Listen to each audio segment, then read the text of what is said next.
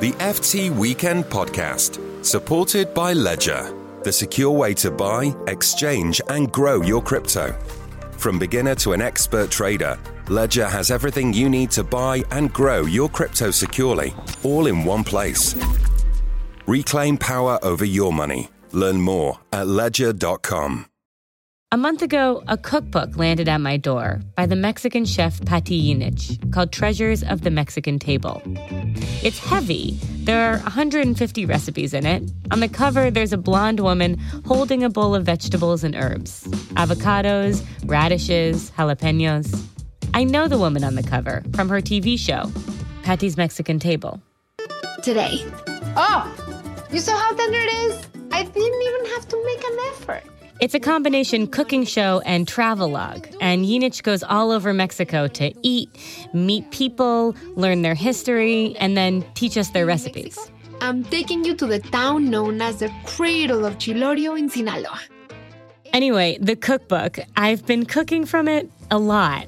I started with a pork loin in peanut sauce, and then moved on to an egg dish from Oaxaca.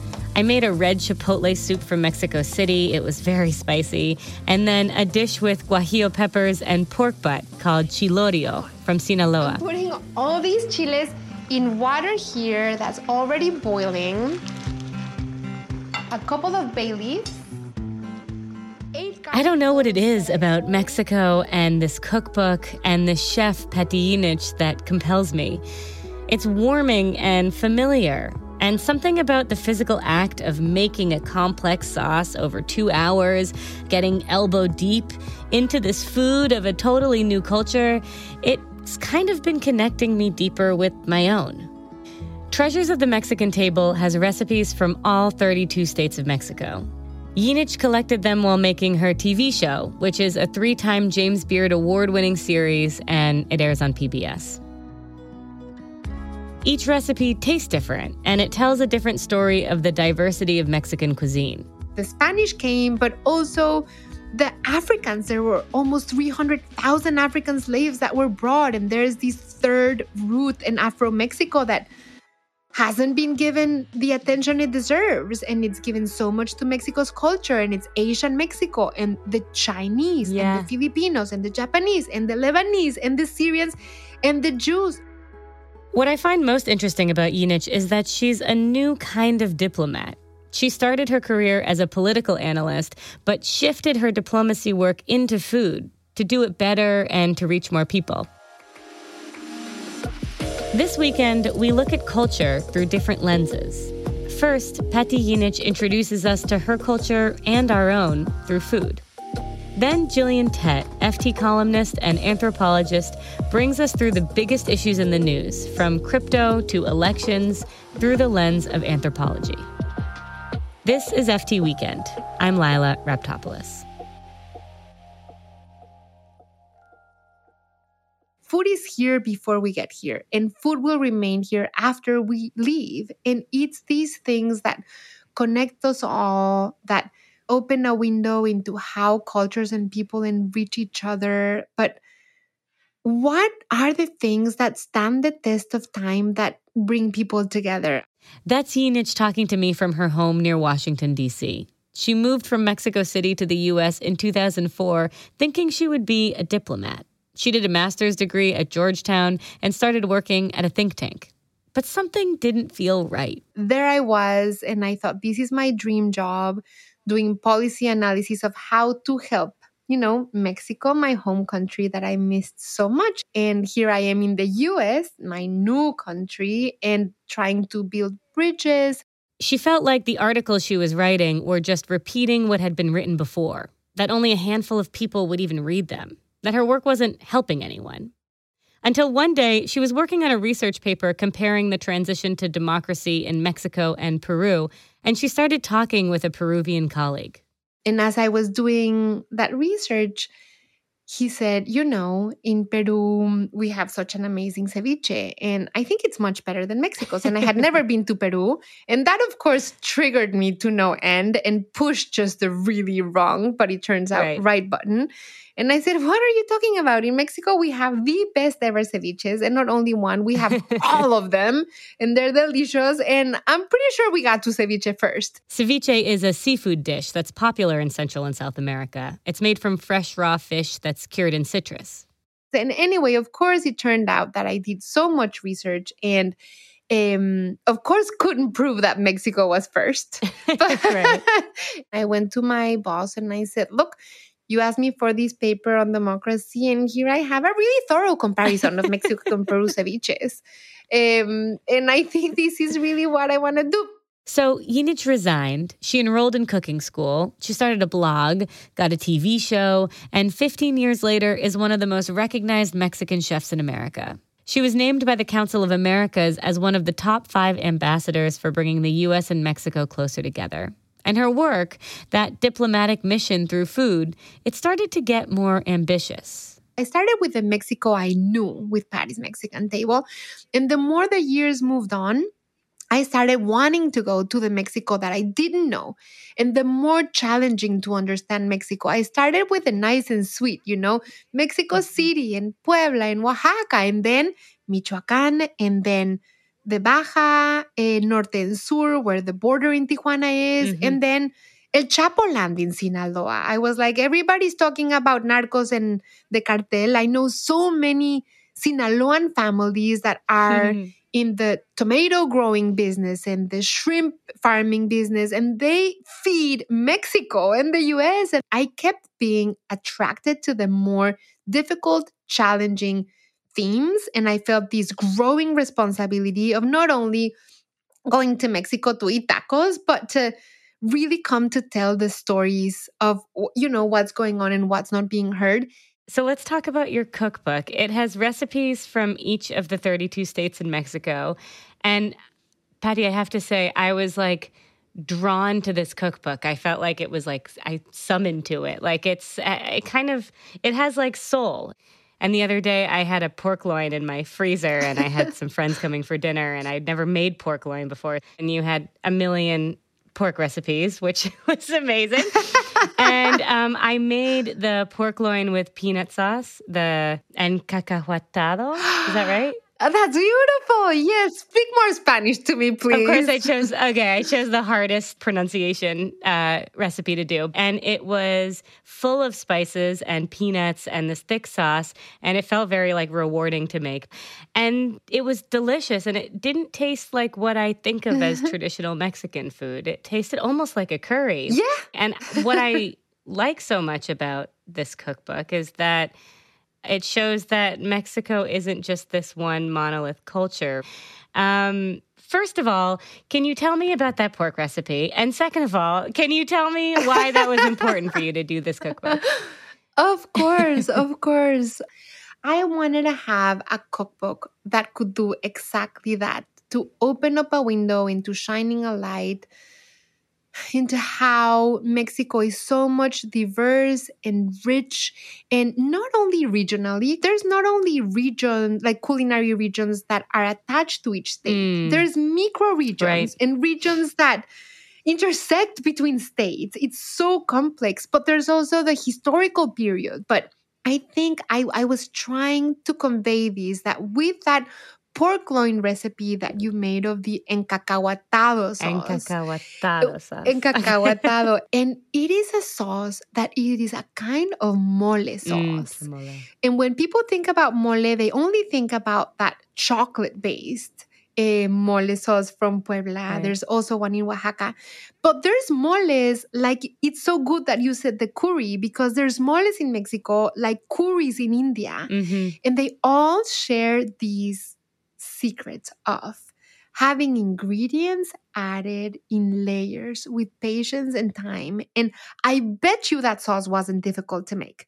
It has a handful of ingredients. Yeah. It wasn't hard to make. Tell me about your experience making it. Well, so it looked scary, the recipe, because it was just using a blender to grind peanuts and to hydrate these peppers that I had. And there were just sort of steps that I hadn't done before, and I didn't know the culture of it. A lot of times when I experiment with food, it's with the cultures that Armenian, my mom's Armenian, my dad's Greek, with those cultures, so I understand a little what it's supposed to be like. Yeah. And this one, I just didn't know what was going to come out. Yeah, and I love what you're saying about this because I feel people find Mexican food and cooking and overall a food that is not a food that they know. These ingredients you don't know, these processes you don't know, but once you rehydrate a chile, it's second nature. Exactly. You know, Easy. Once you toast and grind peanuts, you know. And so every single recipe in this book is a beloved recipe that defines a place and that people of, it may be a tiny little town like Mocorito in Sinaloa, or it can be a region like northern Mexico with the flour tortillas, or the encacahuatado, which you find many versions of in Mexico. All of these recipes are family-oriented, homemade, and it's an extension of someone's home. That feeling that these recipes could connect me in New York to someone's great-grandmother in Sinaloa just by following steps, that I can get some sense from it of their family. That's really what has felt most familiar to me and compelling to me about learning Mexican culture and food over this month. My culture's food is also an extension of heritage and home, and I imagine so is yours. There is a paradox here in the way we see Mexico from the United States. We love Mexican food and travel. We love tacos. We love margaritas. We love Cancun. But that's very different from America's relationship with Mexico politically. When do we beat Mexico at the border? They're laughing at us, at our stupidity. They're bringing drugs. They're bringing crime. They're rapists. And some, I assume, are good people. And that's not even getting into the in-between. People and places that are both Mexican and American. The U.S. population is almost 19% Hispanic, and the majority are Mexican. We also have more Spanish speakers here than anywhere in the world other than Mexico. 13% of Americans speak Spanish at home. And that border that America shares with Mexico, it's about 2,000 miles long. Along it live millions of people, many of whom cross it weekly or even daily. They cross it to shop, to see their grandparents, even to go to school. Yinich's most recent TV project is a 2-part series called La Frontera, The Border. Patty, I want to ask you about the border.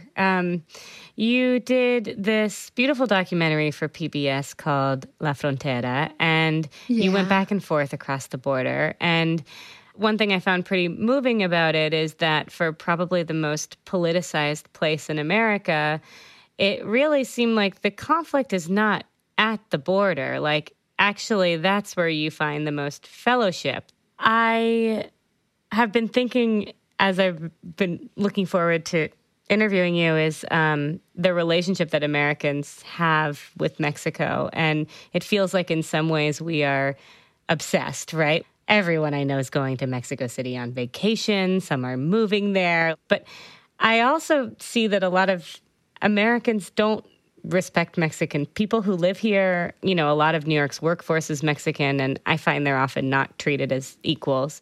How do you feel when you see Americans' perception of Mexico and Mexican people?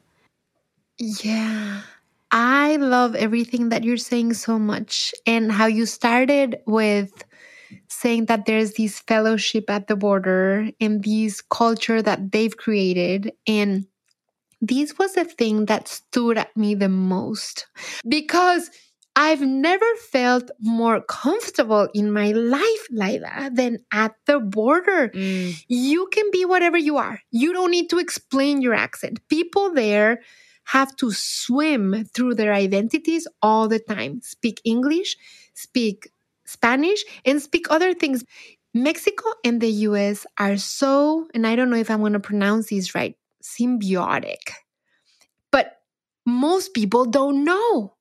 If you stand in Laredo and you look at the trade that goes in the trucking industry every second, and how much we depend on resources and manufacturing, and how many Americans, this is the untold story that my friend Alfredo Corchado, who's a journalist who was very kind to appear in the first episode of La Frontera with me. Yes, he was great. He said, that's the other side of the coin, Patty. Many people talk about the Mexicans that want to be in the U.S. and that are trying to come to the U.S.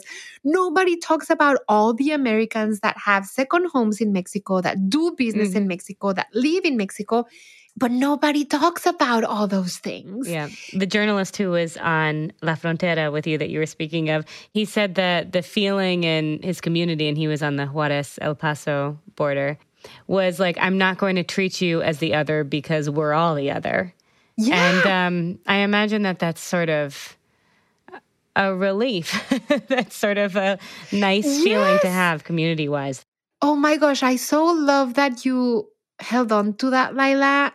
As demonized as the borderlands are, and as hard to live in the borderlands, people that come from the borderlands always want to go back because there's no place like the borderlands. The family, the bonds, how people help each other, the access that you have to not only these two worlds, but this third dimension. There's just something very raw and deep and human about a place that is so deeply dehumanized. Patty, I have one more quick question for you, which is just, what are you cooking right now? It's kind of a weird time. We have this variant. People don't know how much to be inside. They're worried that whatever. What should we cook? I think condiments will save the day. Okay. Salsa macha, salsas, pickled onions. The salsa macha in my book is to die for, Laila. You really have to make it. It's a combination of nuts and some chiles and garlic and olive oil. And you can spoon it on top of avocado toast. But you can also spoon it on top of like fresh fruit and ice cream. And that's the beauty about Mexican condiments. Pickled onions and chiles, they will ramp up any salad, any tuna salad, any sandwich. So I think condiments and sauces like that, you can make big batches of. Okay. And they will just help you beautify anything that you can quickly whip up. Patty, thank you so much for being on the show. This was such a joy. Thank you, Laila. I've put Patty's recipe for salsa matcha in the show notes.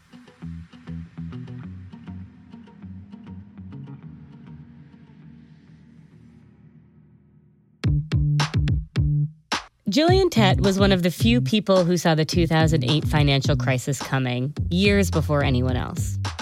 It started at this economic conference in 2005 at a thing called the European Securitization Forum down on the French Riviera, which was basically a gigantic tribal gathering of the investment banking tribe, the finance geeks. Gillian is an FT columnist and chair of our U.S. editorial board. But she's also an anthropologist. She thinks in terms of tribes, whether you're on the French Riviera or somewhere much more remote.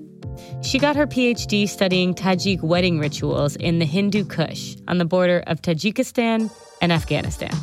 Anthropology is all about studying human patterns of behavior and cultural norms. And at this curious gathering of global finance types, she could see that the culture was heading towards a dark place. By looking at all the messages incorporated in the investment banking rituals, I could see back in 2005 many of the seeds of the financial crisis and the things that were going so badly wrong in finance.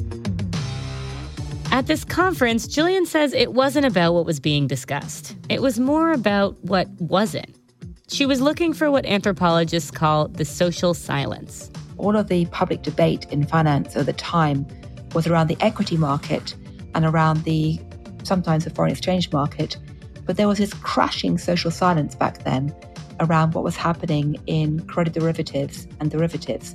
Derivatives in the mortgage market were the main cause of the 2008 crash. And in the years leading up, Gillian wrote about it in the FT a lot. It made her slightly unpopular because people just didn't want to see it. And, the failing of Wall Street before 2008 was to have an outsider's perspective on what they were doing be taken seriously. And so when critics like myself came in and said a lot of this securitization stuff is very dangerous, we were poo-pooed. Exactly the same problem is haunting the leaders of Silicon Valley today, and is frankly haunting many areas of modern society. History remembers Gillian as one of the few reporters that predicted the crash, as someone who saw something many others didn't. Her work does that, and partially it's because of her training. She's used anthropology in the years since to explore things like the rise of Donald Trump and cryptocurrency and why some people refuse to wear a mask. I don't know if you took an intro to anthropology course in university. I remember in mine learning that everything is a cultural construct, and it blew my mind. At what age you're considered an adult, whether slurping your food is an insult or a sign of respect, whether you kiss or shake hands when you greet. There are matriarchal cultures where women have the power. It was one of those moments where you think, oh, and everything sort of gets connected into this bigger systemic web. And the key thing to understand about culture, and I can't stress this strongly enough, is that our culture doesn't exist like a Tupperware box, whereby it's fixed and closed and bounded, and you put a lid on it, and you can stack up different cultures on top of each other in a kind of hierarchy of value. Mm-hmm. Culture is more like a river. It's constantly moving and changing, and there's new streams coming in. Gillian has explored this in her new book. It's called Anthrovision. It's an argument for using anthropology to look at business and life. And it's really an attempt to answer the question of why would anyone bother with cultural anthropology in an age that's drowning in admiration for artificial intelligence, all these quantitative sciences. And essentially, I wanted to explain to people that looking at human culture, trying to understand behavior and context, looking at all the cultural assumptions that shape us so deeply that we tend to ignore, we need to embrace that right now. Okay, so according to Gillian, here are the 3 steps you need to take to start thinking like an anthropologist. The first step of it is to immerse yourself, even briefly, in the minds of lives of people who think differently from you. Right. And you do that because the second step is you don't just try and understand others to get empathy from another point of view. You do that because you know that jumping out of your world is the single best way to understand yourself. Because the Chinese have a great proverb, a fish can't see water. None of us can see the cultural assumptions that shape us unless we periodically go swim with other fish and look back at our own water. And when you do that, you get the third big step, which is to start looking not just at the parts of our world that we actively talk about, the noise, but also the social silence, the bits of our world that are so familiar or so taboo or so embarrassing or that seem so boring that we just ignore. But they're often absolutely crucial. Yeah. So I'd love to hear a little bit more about that process with like a concrete example. You know, like when you're getting to know a new world, whether that be bankers or tech bros or the Davos tribe or sort of the sustainability world, what do you do to immerse yourself in it? You could use that mindset to say, look at an issue which plagues every single parent I know, which is what do we do about our teenagers being addicted to our cell phones? Sure, yeah. Now, that's an issue which has provoked a lot of debate in recent years, and people usually study it by looking at the noise in the system, i.e. looking at the cell phone technology, all the algorithms which make cell phones so addictive, etc., etc. What an anthropologist has done is she went in and observed teenagers in their natural setting in America, middle-class suburban America, for a couple of years. Essentially, if you go back 50, 100 years, teenagers in America had a lot of freedom to roam physically. They could go to the shopping mall. They cycled to school. They could congregate with their friends on the streets. They could test the boundaries, explore the world, congregate spontaneously without parents watching. Today, even before lockdown, teenagers in suburban America were being driven around everywhere by parents. They were being monitored. They weren't allowed to just wander vaguely out on the streets by themselves because of fear of stranger danger. And so the only place that they can roam spontaneously, collide with the unexpected, and congregate without parents watching was often cyberspace. That's so true. So is there any wonder that they all want to go into cyberspace to do that? And of course, lockdown has made it 10 times worse. Another example is Donald Trump, how much he appealed to some voters during the 2016 presidential election. And when Trump did his political rallies, he did so borrowing almost completely the performative style of the wrestling ring, which he had been steeped in for many years, and which actually many parts of the electoral base had gotten to know Trump best through the wrestling ring on television initially. So all of the staged mocked combat, the name calling, things like Little Mark Rubio or Crooked Hillary, those kind of targets, that whipped up manufactured aggression, that appealing to the crowd, all of that came straight from the wrestling ring. And it was Trump, familiar to people. It was familiar to people who had been watching wrestling. Right. It was completely unrecognizable to people who had not. There's been times when I've forgotten my anthropology. In the run-up to the Brexit vote, I completely forgot my anthropology, and I assumed that because I thought personally that Brexit was a bad idea, I failed to see that my vision was clouded by the fact that I was and am part of the globalized elite, and my mindset is not the same as other people. I'd forgotten to listen and to humbly try and put myself in the perspective of others. So I got the Brexit thing completely wrong. After that, I then tried to go back to my roots and act like an anthropologist. And by that, I mean travel around America during the 2016 election campaign and actually listen to people without preconceptions, try and observe what people said and what they didn't say, try to watch body language, try to ask open-ended questions. These are all the tools of anthropology. And that's one set of approaches that helped me to foresee the likelihood that Donald Trump would win the 2016 election. Gillian, I would love to talk through with you some of the things that people are concerned about now and how we can maybe see them through an anthropological lens. I'm curious if you can help me make sense of crypto and NFTs from this context, just culturally. Like, there's been so much written about it and so many explainers about it, but kind of from the outside, they feel sort of culty. There's something happening culturally that's making this so appealing. Well, if you ever needed an example which shows why it pays to combine anthropology with economics to make sense of finance, I'd argue that, crypto is exactly an example which we should all be embracing and looking at. Because, the point about crypto is if you want to understand what's happening, you can't just look at it in terms of classic economic models of value or even finance. You need to look at things like trust. What and how do people trust? Just a quick refresher for anyone who needs it. Cryptocurrencies are digital currencies based on blockchain technology. So they're kind of everywhere and nowhere. People hold them and mine them in their computers around the world, so they're not centralized in a bank, and they're theoretically more protected from government interference. It's sort of anti-establishment.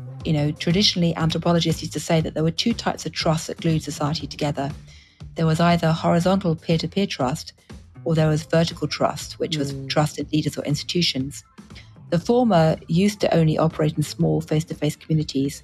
The latter was what came into play when you had bigger societal groups. Now, the rise of digital has created a third type of trust, which is distributed trust. Massive peer-to-peer trust-based mechanisms created through digital platforms. And crypto basically relies on this. When you have all of these ways of creating consensus through shared ledgers, essentially you're creating trust on a massive scale in a peer-to-peer fashion. Like a web. Exactly, but without centralized hierarchies providing the basis for trust. Gillian says it's worth looking at how the idea of value has changed. Last year, the meme stock was born when shares for GameStop, the struggling gaming company from your local mall, caught fire on Reddit and the price skyrocketed just because of Reddit. Reddit users suddenly realized they could drive up value just by making something go viral. And maybe that in itself, that risk, the thrill, the chance of getting rich quick, that's more valuable to this culture than investing in the S&P 500. You have to look at things like social identity and groups and how things like meme culture, which grown-up economists and financiers tend to dismiss as irrelevant, how and why that actually matters enormously in terms of creating value for people or perceived value in these networks. You have to look at questions about what is value. Someone investing in crypto may have a different sense of value and, worth from someone getting fiat currency. Right. The last one I wanted to ask you about, Gillian, is just is like how things get chosen in culture as cool, or like how some things represent having good taste. There's such a mechanism behind, even on the podcast, sort of like what everybody's talking about, or, what seems to sort of float up in the cultural zeitgeist. And I'm curious how we can think about that. There's a wonderful French intellectual called Pierre Bourdieu, who shaped my thinking very deeply when I was an academic, who argued that the way that the elite stays in power is not just by controlling economic capital, i.e. money. Mm-hmm. It's also by shaping cultural capital, i.e. what the cultural aspects of our world that we designate as desirable. And that alongside social capital, i.e. who has political and social networks that matter, is what enables people to essentially not just have power, express power, but replicate it through the ages. Mm. And cultural capital is something which is much harder to define than, say, economic capital, but it's really, really important. And what's ironic, but also fascinating, is that the people who have cultural capital are not usually exactly the same as the people who have economic capital. Mm. It kind of overlaps, but it's not identical. Right. But often what you have is this kind of yo-yoing effect of people who have economic capital wanting to get cultural capital, and people who have cultural capital kind of want to get economic capital, i.e. get paid for being cool. Mm-hmm. In many ways, the Week in FT is one gigantic ritualistic device for turning economic capital into cultural capital and back and forth. That's true. If you think about it, it's basically, people who have loads of money want to be cool by knowing what's the latest cool thing to listen to or watch, or what's the best way to decorate your home or how to spend it. Right. Just to go back to one of our core products. But on the more serious note, how we designate something as cool is part of the social process that creates human tribes, that enables power structures to be replicated, and so on and so on. It makes me think of how many of the financial elite are on the boards of our favorite New York museums. Well, that is part of it, to be honest. And you can say, one of the first things that someone who's had economic success does usually is start to collect paintings, get on the board of art museums. Another thing that happens is that children who are being acculturated into the language of power are taught not just, to go to business school and get an MBA, but to know how to talk about art and exhibit all of the cultural signs and signaling devices that indicate that they're part of this network of the elite. And then, of course, they hang out with people who are like them, and that forms social capital. So it goes hand in hand. And there's two ways to look at this. You can either look at it and get incredibly angry and say, this is disgusting, or you can say, this is part of the fundamental trait of being human. It's something that happens in any society, in any situation.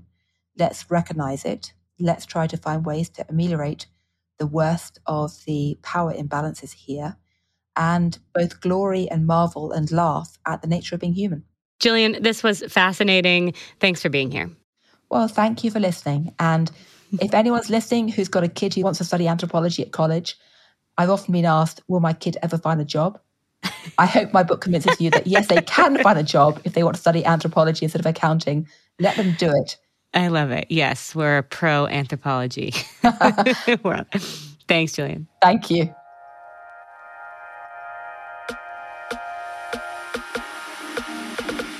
That's the show this week. Thank you for listening to FT Weekend, the podcast. Next week, we are going mudlarking on the Thames River with Jo Ellison. It's going to be awesome. Jo is the editor of How to Spend It, and I'm excited for you to meet her. We'll also explore why we play games and the history of games and how they've changed over time with our gaming critic, Tom Faber. We really love hearing from you, and we read everything you send us. You can contact me in a few ways. By email, we're at ftweekendpodcast@ft.com. We're on Twitter at ftweekendpod, and I'm on Instagram and Twitter at Lila Rapp. I ask a lot of questions that feed into the podcast on Instagram.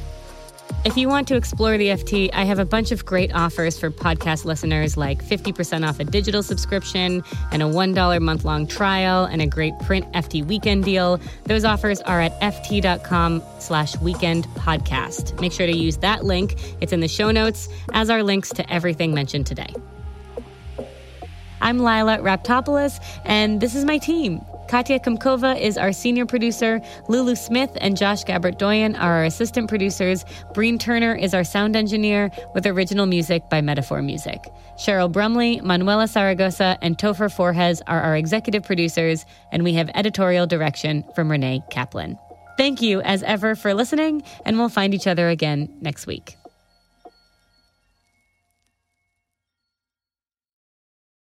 As the world changes, so does the tech we need to secure what is important to us. And if you own crypto assets, you need a safe place to store your funds. At Ledger, we provide a secure and straightforward way to buy, exchange, and grow your crypto. Whether you're an expert trader or just starting on your crypto journey, Ledger has everything you need all in one place. Ledger, the place to buy and grow your crypto securely. Reclaim power over your money. Learn more at ledger.com.